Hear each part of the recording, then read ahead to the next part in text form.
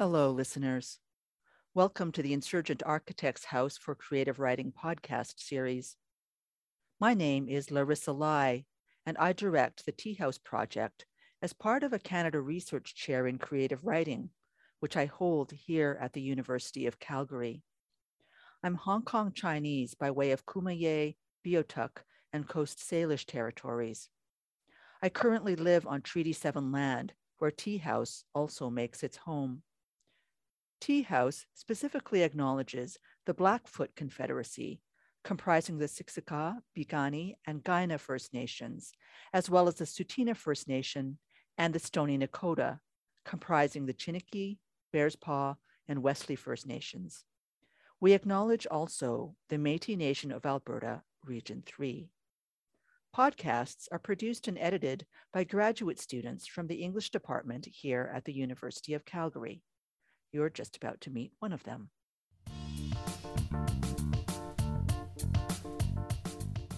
Hello, and welcome to Tea House Talks, the Insurgent Architects House for Creative Writing podcast series. Today, we present an interview of Smarro Cambarelli with Richard Fung. My name is Paul Minier, and I am a research assistant for the Tea House Project at the University of Calgary. This interview was recorded during a Tea House symposium called Wisdom Council in September 2019. Wisdom Council brought together a small council of senior practitioners in the arts who are mostly Black, Indigenous, and people of color to sit in council over 3 days to discuss such topics as what our communities need now, memory and forgetting, care of elders in racialized communities, community formations they've experienced, and practices and strategies that might be of use or interest in the present moment. This interview was recorded as part of the gathering's work. Richard Fung is a video artist, cultural critic, and professor emeritus in the Faculty of Art at OCAD University. Much of his work deals with the legacy of colonialism in his birthplace of Trinidad and Tobago, Asian diaspora, and the intersection of race, gender, and queer sexuality. Smarro Cambarelli is Avi Bennett Chair in Canadian Literature at the University of Toronto. Her research interests include CanLit as a disciplinary formation in diaspora and Indigenous studies. In this interview, led by Richard Fung, Smarro Cambarelli discusses the evolving constructs around what we now call CanLit, including Cambarelli's community of progressive and challenging scholars and writers who helped shape and reshape this growing field, in relation to other socially conscious considerations. This interview features discussions on whiteness, racialization, and diaspora, proximities to social movements both in and outside academia, vulnerability, risk, and openness to failure, connections between heritage and writing through the body, and building kinship with peoples from diverse communities.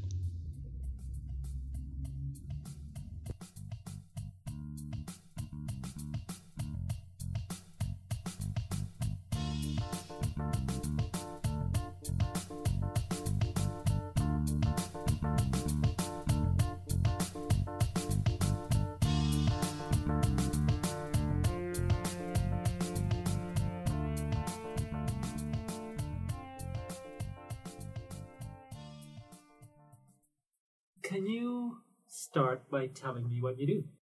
I teach Canadian literature in the Department of English at the University of Toronto. I'm in my 6th year there as the inaugural Avi Bennett Chair in Canadian Literature. So that's an endowed position. And I've got the pleasure, I guess, and the obligation to do an outreach event. So once a year I organize a big event open to the public for free, where I have 2 Canadian authors talk about why literature matters. It's called Literature Matters, so there's a pun on matters, what matters, and in terms of different, like literary themes, and then I interview the authors on stage. So this is, and then of course I teach, I do a lot of supervision. Beyond that, I've been an editor with New West Press since 1981. I mean, I was not an editor when I joined New West Press, what we call a small press in Canada that's based in Edmonton. But I learned by watching very experienced authors and editors edit, and so I've been an editor for a long time, and I love being an editor. Tell me how you came to Canadian literature. Oh my God, how much time do we have? I know, because I'm interested in that as somebody who also did not grow up here. How did you come to be interested in that particular? Well, I did my BA in English in Greece. I'm from Thessaloniki, Greece, and I wanted to do a graduate study in American Lit. So I was fortunate enough to get a Fulbright Fellowship. So I went to the US at the State University of New York at Binghamton, where I started my master's in American postmodern writing. One of the most important Canadian writers at the time, but who had been living in the US for a while, that's Robert Crouch, an Alberta writer who, unfortunately was killed in a car accident about 6-7 years ago. So Robert was coming back to Canada and I followed. And as a result of that, I discovered Canada. I knew nothing about Canada, literally. The only thing I knew was Margaret Trudeau. And I had a pen pal in Montreal. We corresponded in Esperanto. I was very much into Esperanto in those days. And that's all I knew about Canada. So through Robert, I had a very unique, privileged experience as a new immigrant because I got to meet with him and they became my closest friends, people like Fred Waugh and Pippi Nicol and, Michael Ondaatje and George Bowring, Roy Mickey. So these people were part of my immediate milieu. And so, of course, I switched from American Lit to Canadian. What year was that you moved? In 1977, I think that was the year I went to the US. It was 1978 when we came to Canada. Now, when I think of the term, CanLit, I think in its earlier iterations, people like Margaret Lawrence, Atwood, etc. But it's interesting to hear you mention Fred and Roy Mickey and Ondaatje. Ondaatje would have been one of the few names that were not like white Canadians. So yes. Tell me this interest of yours and how because you're thinking of Canadian literature in a different way than it had been until relatively recently. Well, when I came to Canada, CanLit was still literally, it existed given this centennial, ultra-nationalist kind of sensibility in the late 60s. There was such a thing as CanLit, but it was still in the process of formation because to put things in perspective, at that time, CanLit was not taught as a mainstream literature in most English departments in the country. And so when people today talk about CanLit as a institutional monolith and as being completely equivalent to synonymous with settler culture, and I agree with that, but they forget that CanLit itself began as an anti-colonial movement because you were supposed to teach CanLit in the context of American or British. When I got my first tenure-track job at the University of Victoria in 1987, the chair of the department told me, of course, we expect you to teach CanLit in the context of American Lit because I had some background in America. And I said, over my dead body. That was my first act of kind of resistance. So that gives you a sense of how there was a certain establishment, the names you mentioned, but there were other writers. And of course, I was out west. And so Rudy Webb, Fred Waugh, Roy Mickey, they had a regional kind of Western sensibility. And in those days, it was Toronto, was like, Canada, really, and the rest of the country. And so I grew up in Canada, I like to put it that way, as a Canadian by witnessing and also becoming a participant in the various regionalist movements, like establishing small presses like New West Press or Turnstone Press in Winnipeg, Thistledown in Saskatchewan, Talon Books in Vancouver. And I was also one of the founding members of the Manitoba Writers Guild. Our model was the Saskatchewan Writers Guild. So people out west had to do all kinds of things in order to be able to claim space and voice in the larger Canadian context. And so I had this very interesting, to go back to your question, interesting sense of what CanLit was about. I was shocked that students were not studying CanLit at school. I was absolutely shocked because coming from a European background, you have a different sense, a different relationship with literature. And then at the same time, I was surrounded by writers who were making things happen. And so I was very fortunate in that respect to get the official discourse on CanLit, nationalist and this and that, survival, the Gerson mentality. And then I was getting the other stuff from people like Fred Vaughan, Bipi Nicholl, Rudy Webb, my late ex-husband, Robert Crouch. So I was very fortunate in that regard. You're talking about the kind of pulling apart of or the rise of regional voices. But one of the things you're also associated with is the kind of rise of writers of color and indigenous writers. So tell me a little bit about that. Yeah, well, my first book is a poetry book, prose poetry book, called In the Second Person. And it's a book that came out in 1985, and I was encouraged to do it and pursue it by Daphne Milet and Bipi Nicholl, because I was not thinking of myself as a writer as such. And it deals with my immigrant experience from the perspective of language. It was when I started being referred to as an ethnic, when I would go to various gatherings and people would ask me to recite Homer by heart, or things like that, or I would encounter then all kinds of Greek stereotypes. And so I didn't fit within the Greek Canadian community because I come from an urban environment. I was a feminist, and they were very traditional, lovely people, but very traditional, church-oriented. They did not approve that I lived in sin. I was not married. We didn't get married right away. I was with a man who was, 28 years older than me, Canadian, not Greek. So I was alienated from the Greek community. Then I was fetishized as a Greek. And so in those days, ethnic was the label, right? And I decided that I wanted to, I wrote a bit about that experience in my poetry book. And then as things started happening in terms of multiculturalism and all that, I decided I would explore the issue. And that was in my second academic book called Scandalous Bodies, where I delve into the topic. So it was a personal experience. And also, it had a lot to do with people like Roy Mickey. I lived in Winnipeg, where I did my PhD. And Roy was in Winnipeg all the time because of the beginning of the redress movement. So I was learning as a student about Canadian history. And then through Roy, I was learning a different Canadian history. I remember going to Saint Agathe, where Roy's family was sent, and hearing that history. I was looking at the place where his family lived. His mom was pregnant with him at the time. And then living through Roy, all that, experience and how difficult the redress movement was to get it off the ground, both in terms of the politics, the internal politics in the JC community and the politics at large.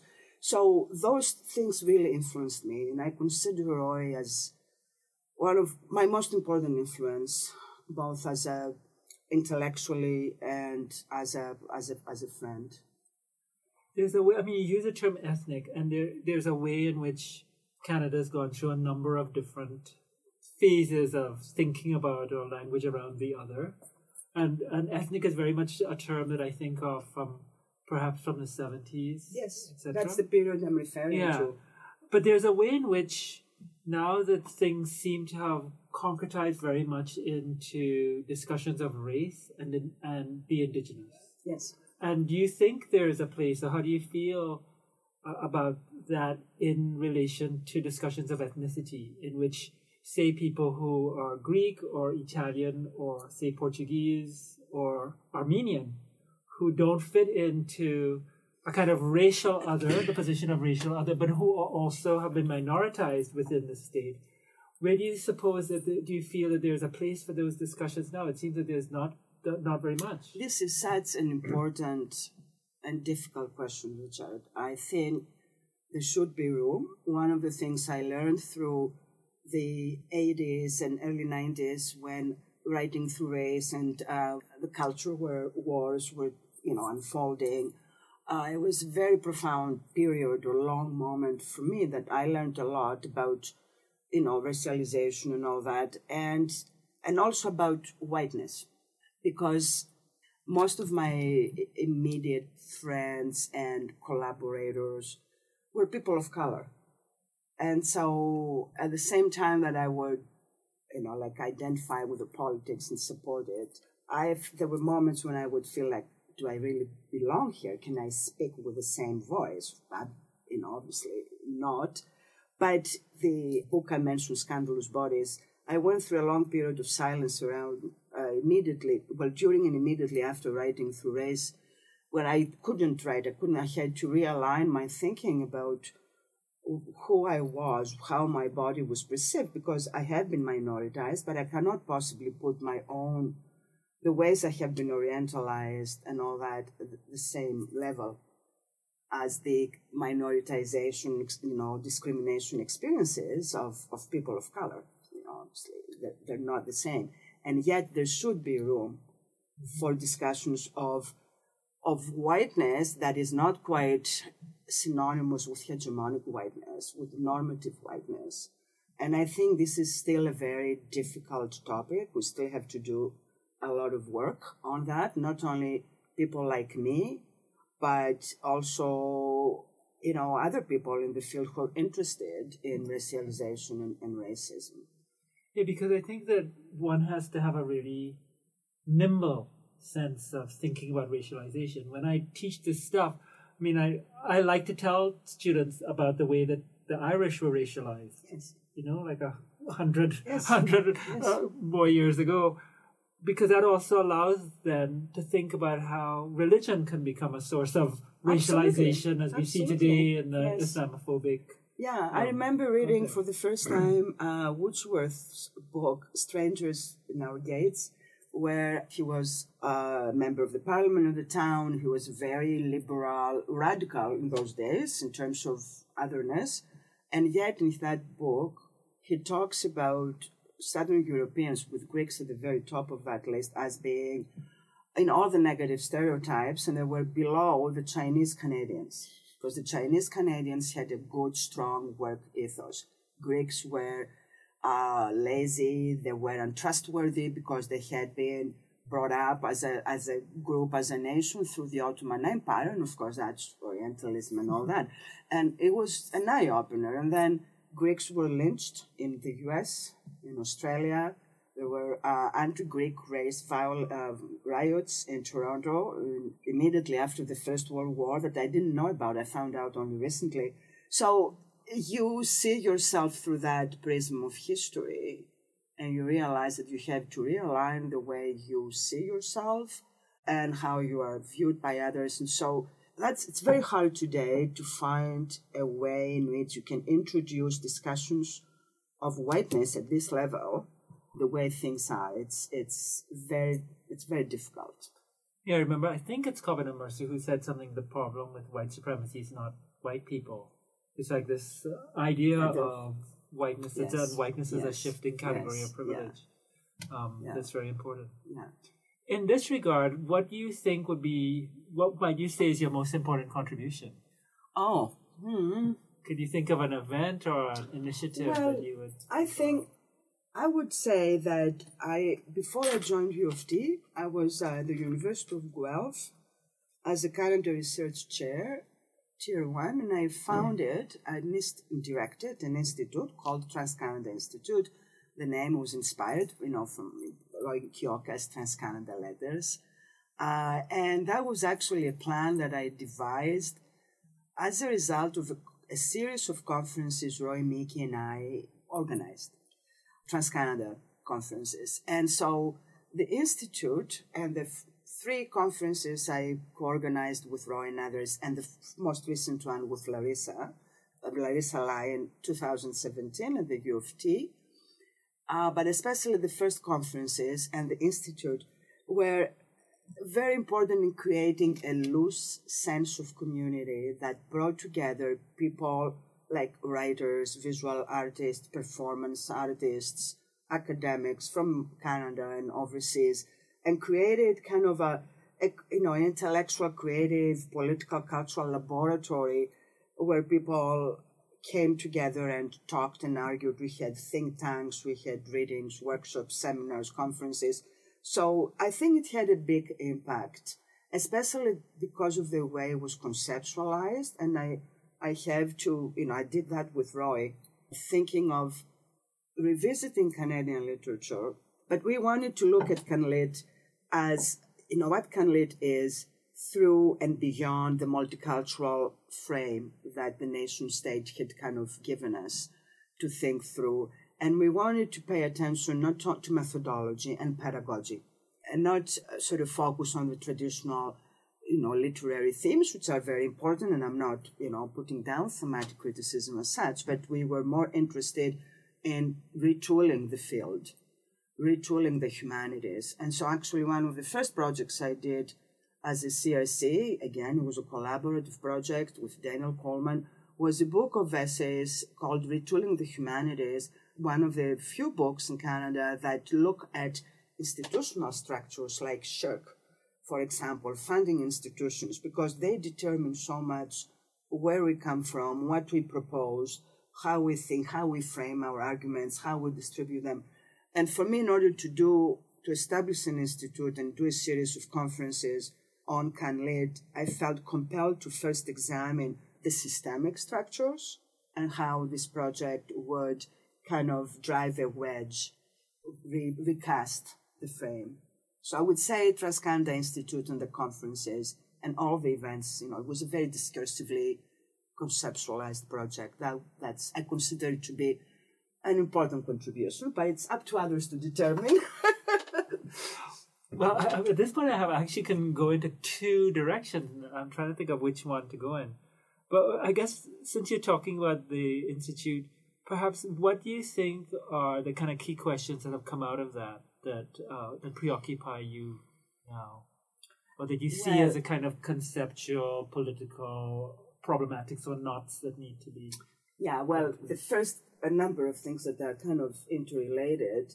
First of all, trying to understand the field of CanLit as an institution and kind of engage with and critique what I call its political unconscious, sort of echoing Frederick Jameson.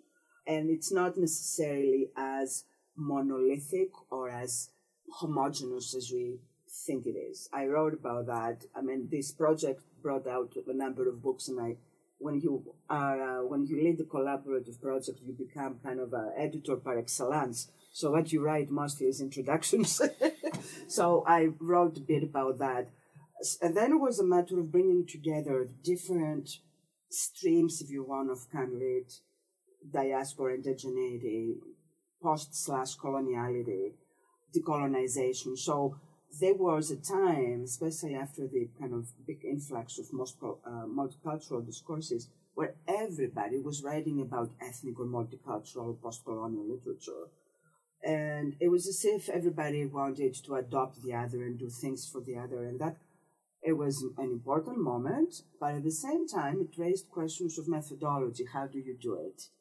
And so the methodology and interdisciplinarity, or what I call thick interdisciplinarity, not simply referencing someone, but employing the tools of another discipline to try and understand, kind of perform an anatomy of your own discipline. So I would say methodology was one thing. Bringing together diaspora and indigeneity at the level of collaboration was a big issue and still remains, understood at different levels, in terms of how you collaborate with people coming from different constituencies, but also in terms of how different discourses collaborate with each other and the ethos, what is the ethos and the ethics of collaborating? Mm-hmm. How do you want to engage with indigenous discourses, but if you're not indigenous, how do you do that respectfully and not, letting them create the terms of the engagement rather than bringing them into a frame that pre-exists? Well, in your own practice as an academic, as a publisher, etc., I mean, you have had very successful relationships across different. So what would you say would be the kind of lessons that you've learned or do's and don'ts in terms of building that ethical, productive relationship? I think you've got to be willing to suspend your beliefs. You've got to listen. And there were moments that for me, academically and personally, were very painful politically, and I withdrew into silence.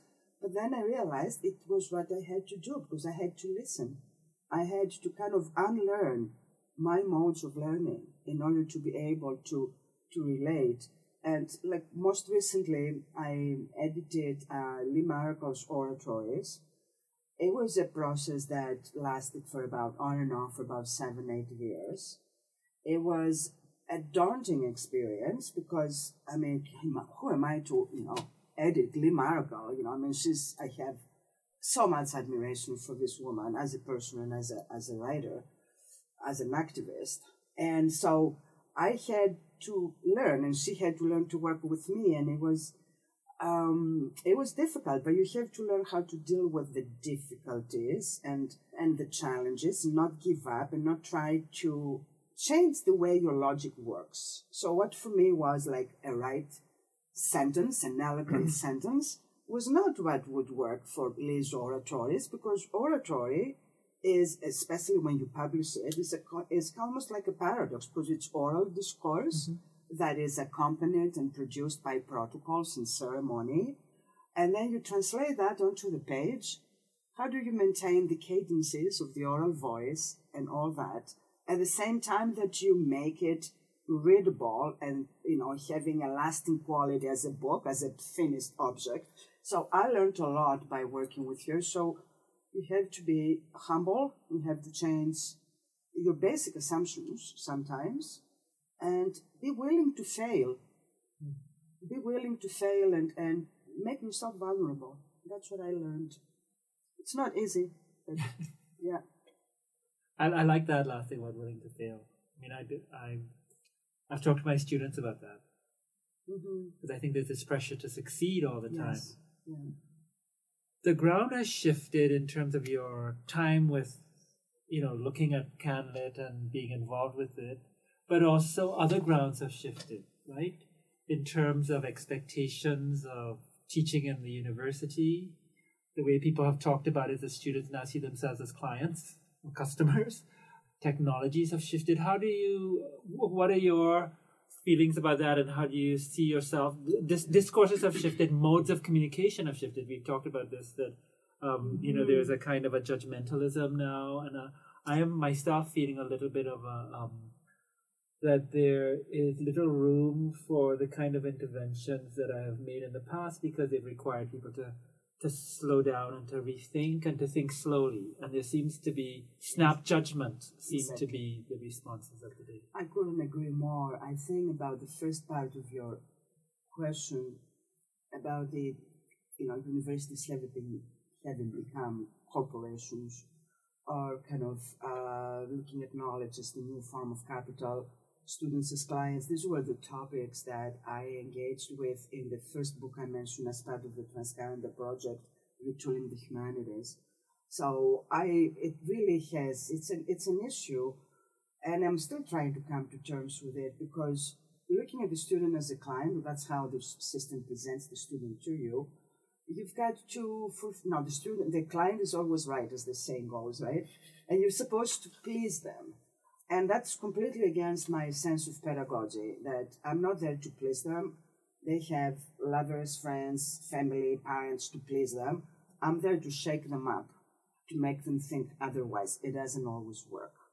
So that's an issue, and I've been trying to come to terms with that. But in terms of the new media and technologies, I have a Facebook page that my research assistant created, and I never go there. When I go there, I get so bored or so overwhelmed. It's like, like a web with different trajectories, and which way do you go? And I have a Twitter account because I want to kind of follow some things, but I've never tweeted in my life. So I feel overwhelmed. I feel by this kind of, I don't know what to call it, technology or means of communication. And I think they have had both a good and detrimental impact on intellectual work, on activism. They've been great venues to promote activism, but at the same time, precisely because of what you said, that there's that snap judgment, and everything is done in a public forum, really. I find that it had a negative impact on my field, and especially in the last 3-4 years, where I find that if you do not agree with what the general consensus is, you become an enemy of the cause, and you may support the cause in principle, So it's a very difficult time, and I'm still going through a period when I'm trying to come to terms with it. One of the focuses of this gathering is around aging and the body. So, I myself feel in a kind of dilemma when I think of these issues. Is this critique just, or is it the aging person who is out of sync? I agree with you. We share perspective on the shifts, right? But I'm just wondering if you have anything else to add to that. I would say that one thing that has changed, and I don't think that has much or anything to do with, social media, is that when I was a younger academic, when I was a student, I respected and engaged with my elders, not even necessarily in terms of age. Pippi Nicol was not that much older than me, but for me, he was an elder in terms of wisdom, of accomplishments and all that. And I always tried to be respectful and to learn from them and all that. I think here today, people, I don't know, maybe there's so much going on that they're not so much interested in what you may have to share, given your expertise and experience because of your age. They're more interested in things that have an element of the scandalous about it. I think things suffer from what I call presentism. A reluctance to read the present moment, however troubling it may be, through various complex temporal layers. They focus on the present moment. So when they say Canlit is hegemonic, well, yes, it is. But look at Canlit too. Most of the bigger words go to people of color and indigenous writers these days, or courses are about them. But think that, as far as in the mid-90s, very few departments had fully fleshed out Canlit courses. Can you imagine that? That's actually, if you don't think that, or if you don't want to know about that, then your critique of the present moment is warped, really. So I think that I feel irrelevant sometimes, given my age. I'm shocked that my students don't know some texts that I think, or writers that I think are hugely important. I don't blame them, though, because there's so much they can fit into their already loaded schedules. So I try not to be bitter about it. I think it's important to find new ways to remain engaged.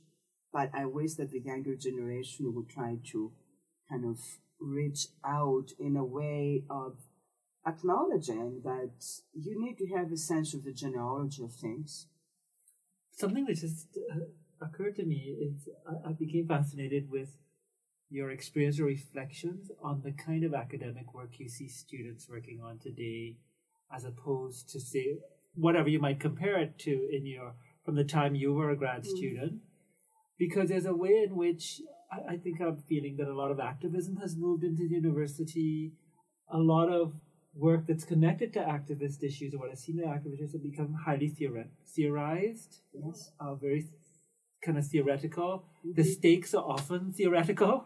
Yes. And what are you noticing about the kind of dissertations that people are writing today? That's an interesting question, because I'm supervising a brilliant dissertation, and it's about revisiting one of the oldest and most important tropes in the history of Canlit's formation, and that is the pastoral. So that's really beginning with Northrop Frye. But what he does through the avant-garde poetry of Erin Murray, of Rachel Zolf, Jordan Abel, is revisit the pastoral as a discourse that has major relevance in terms of extractionist politics and eco-criticism and all that.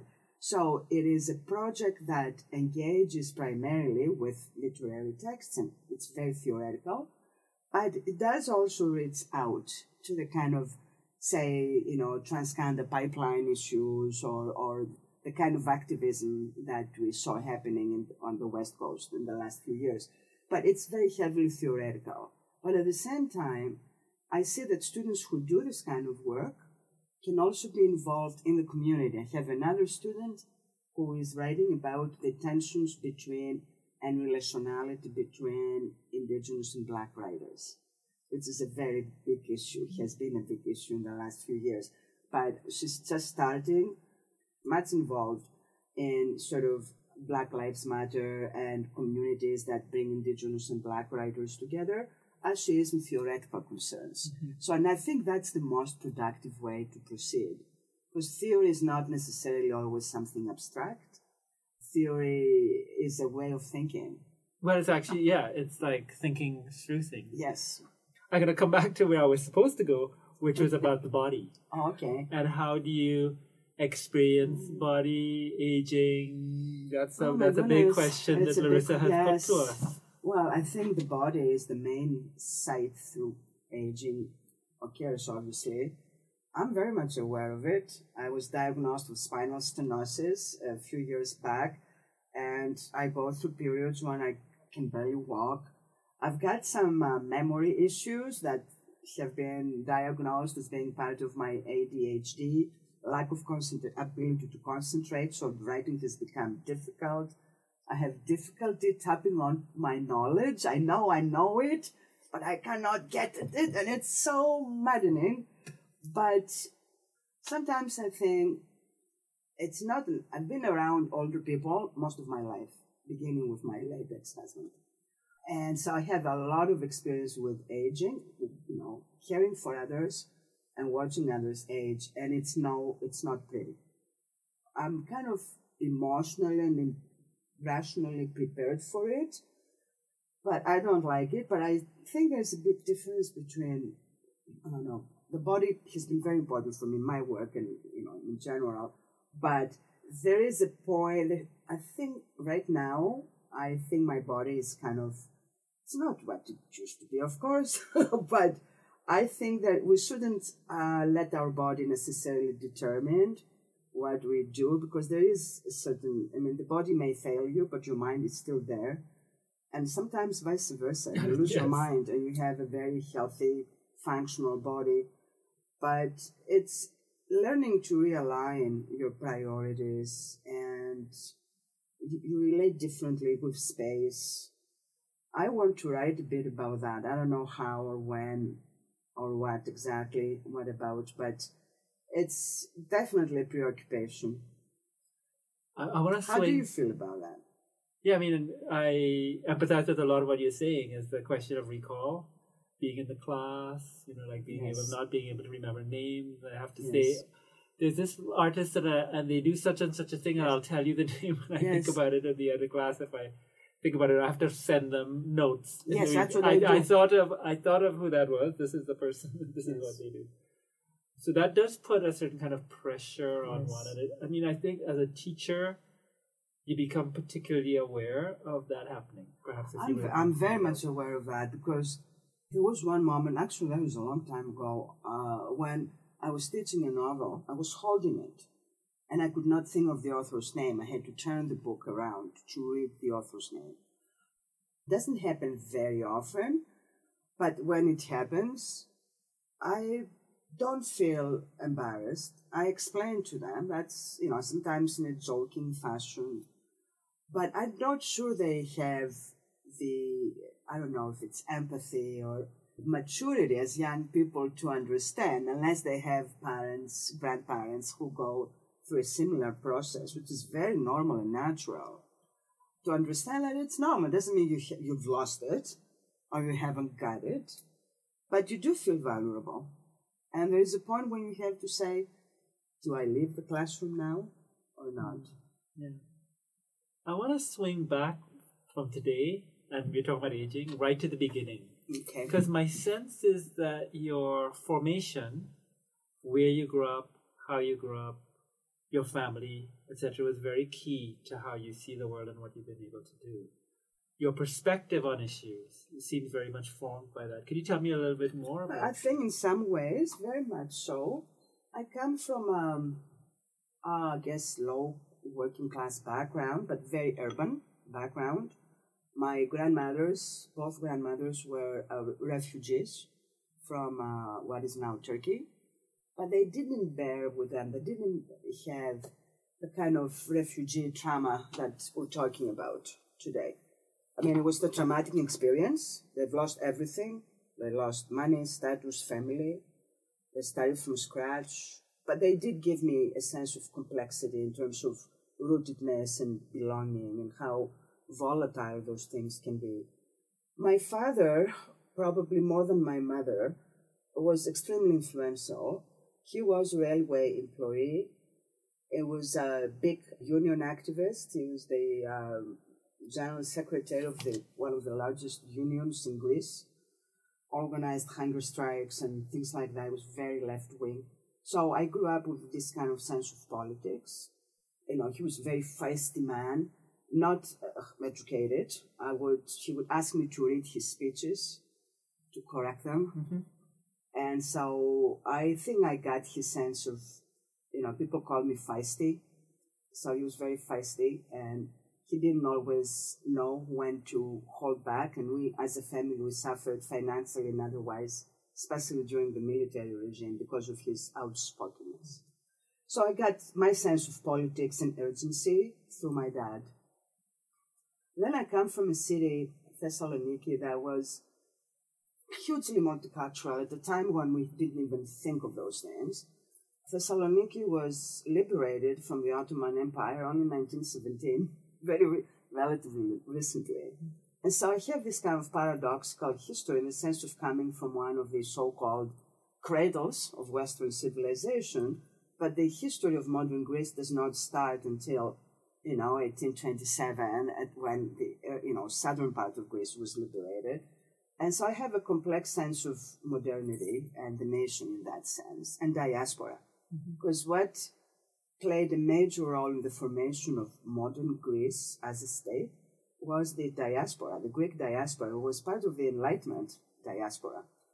And so all those things gave me a sense of the complexity of, nation and nationalism. I'm completely anti, Greek nationalism.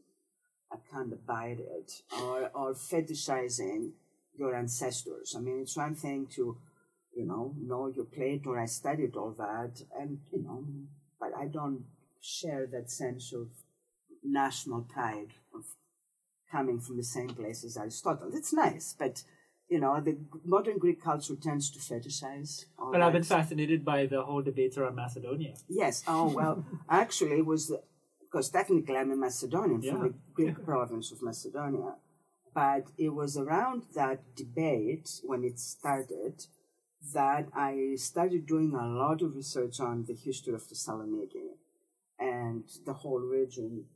And I learned a lot about the history. And so at the same time that I think the Macedonian, in scare quotes, in some Greek, I'll put Macedonia in scare quotes, referring to the new state of Macedonia, claims on the region, because the Slavic people did not come down there until the 6th century.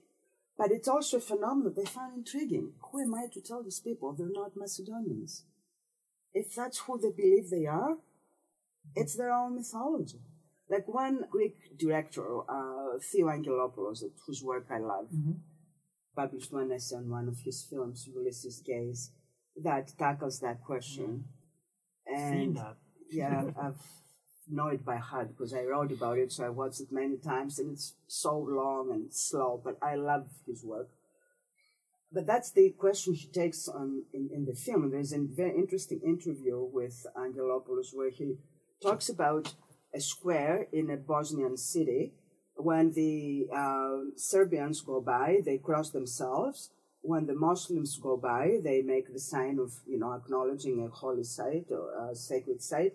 And right now, in the present moment, this monument is a urinal, but it has historical significance for 3 different groups, kind of the equivalent of Jerusalem, right? Yeah. And so he critiques the kind of atavism that can be so dangerous. And so I'm on that side of, I mean, I think it's important to respect people's origins and all that. That's why I have a troubling relationship with certain aspects of Greek nationalism, because it implies a certain kind of linearity in terms of history. And my dad always said, like, we're not necessarily Greek. And I did have my DNA tested not too long ago, so I'm 18%, if I remember correctly, Arab. So makes perfect sense. I'm delighted. I mean, I do want to come back with the Thessaloniki because I'm just fascinated to hear more about it. But there's a way in which Greek identity is so interesting. And I remember the first time I went to Greece was in 1977. And I was struck when I heard Greek music that it sounded Arab to me, right? The way that Greece is both European and Middle Eastern. Absolutely. It's both a part of and a part of the West. And that's what makes it so important. And I think some Greeks have a hard time embracing that hybridity or complexity. Because the stakes of European belonging are... Right, exactly. That's right. Yes. My grandmother, especially one of the two grandmothers, the one I'm named after, spoke Turkish.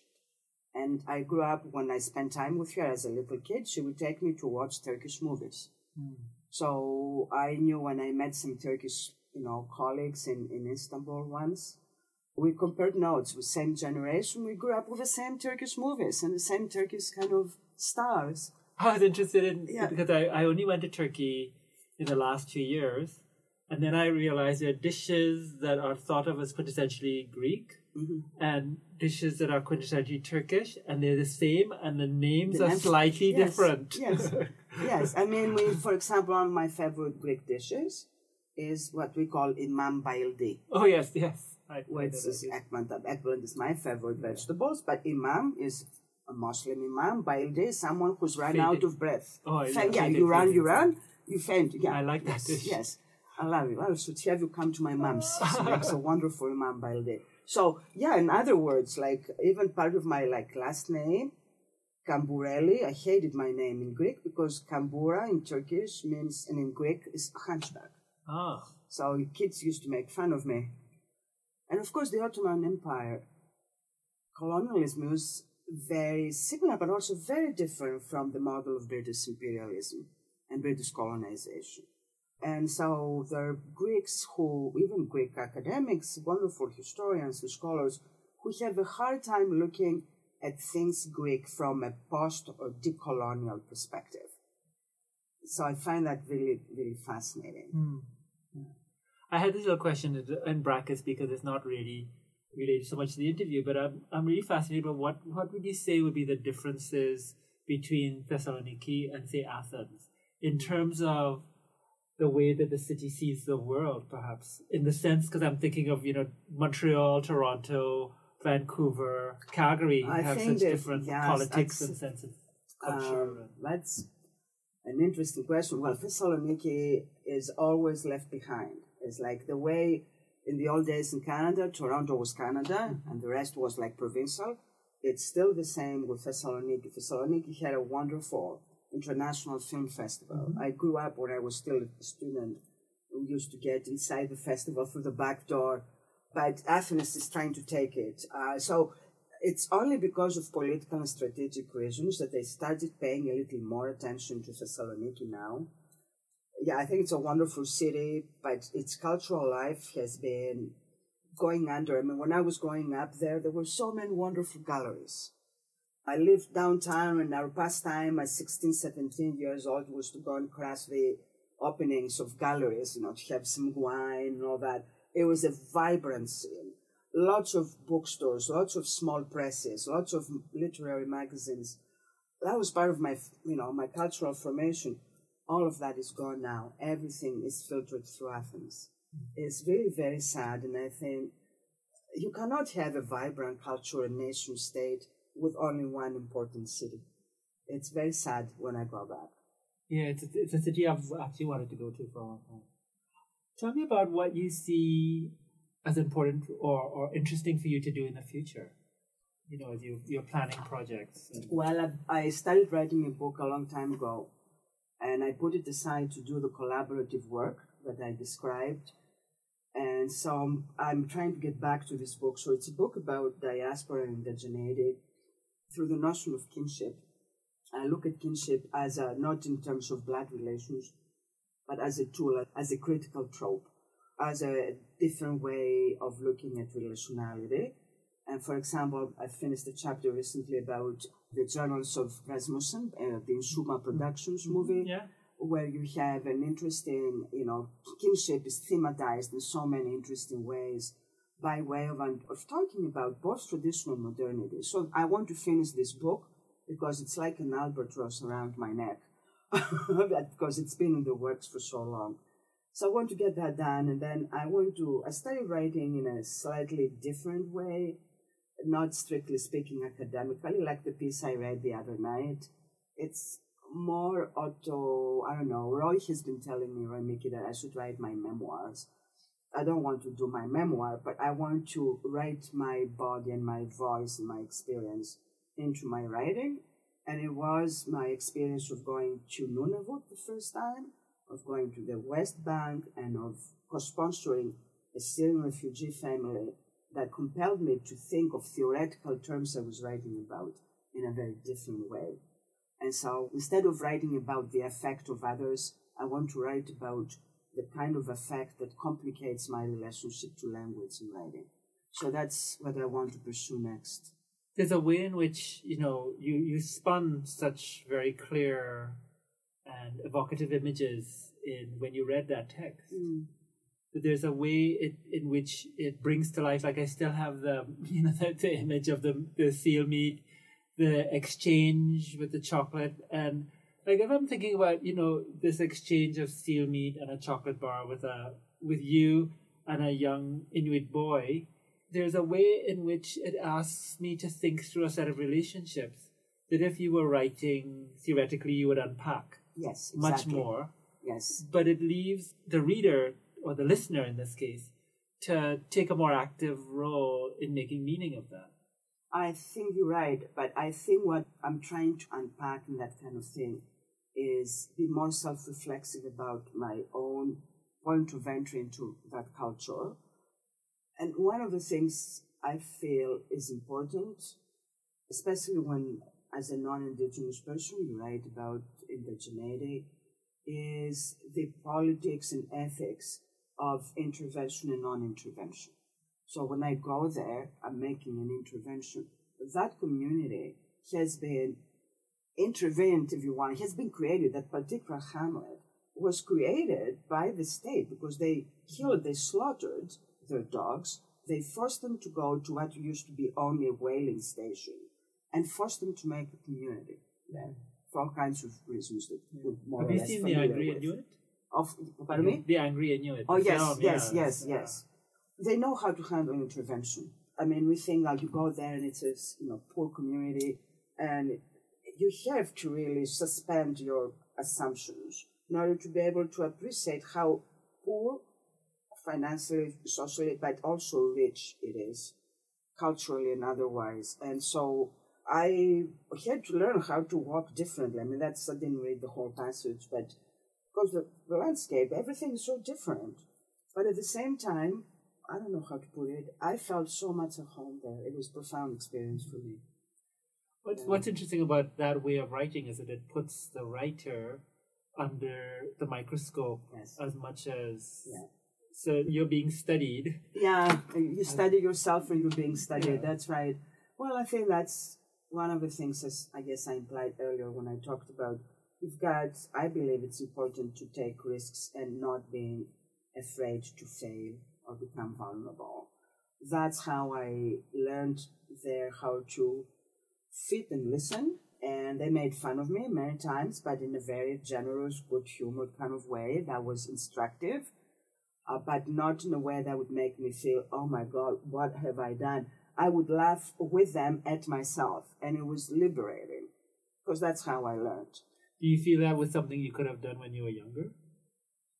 To some extent, maybe, but not to this extent. No, I think it takes a certain kind of maturity and experience, or even a certain kind of confidence.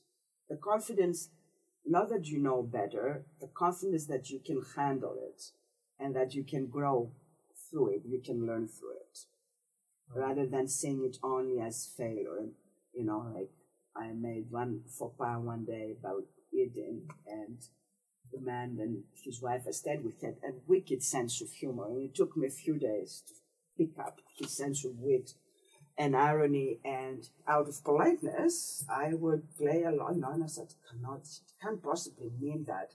You know, and then he would laugh and tell that to the others, and everybody would laugh at me.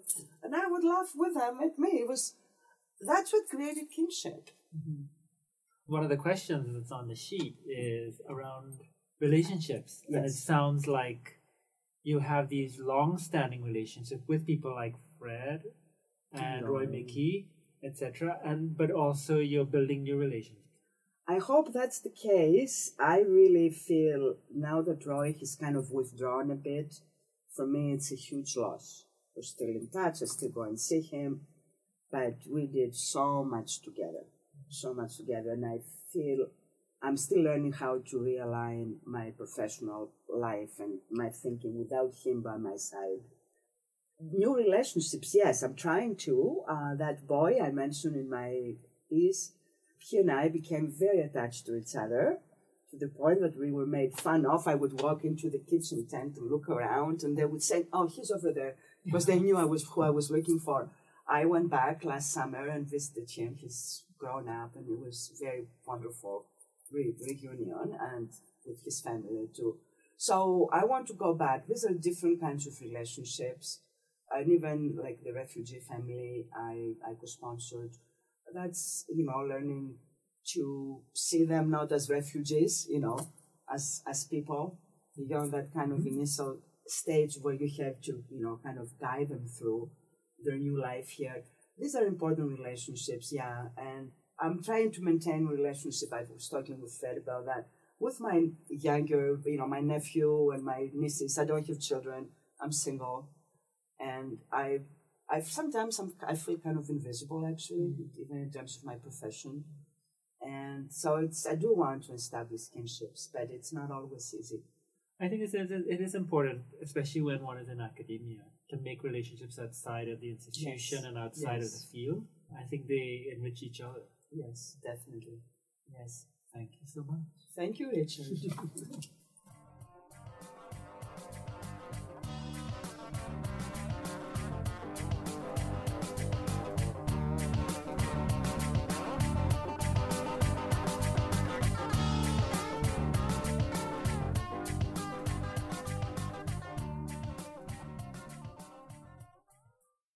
We hope you enjoyed this interview of Smarro Cambarelli by Richard Fung.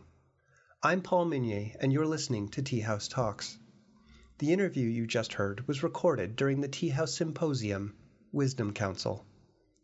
Tea House recognizes the generous support of the Canada Research Chairs Program and the Social Sciences and Humanities Research Council.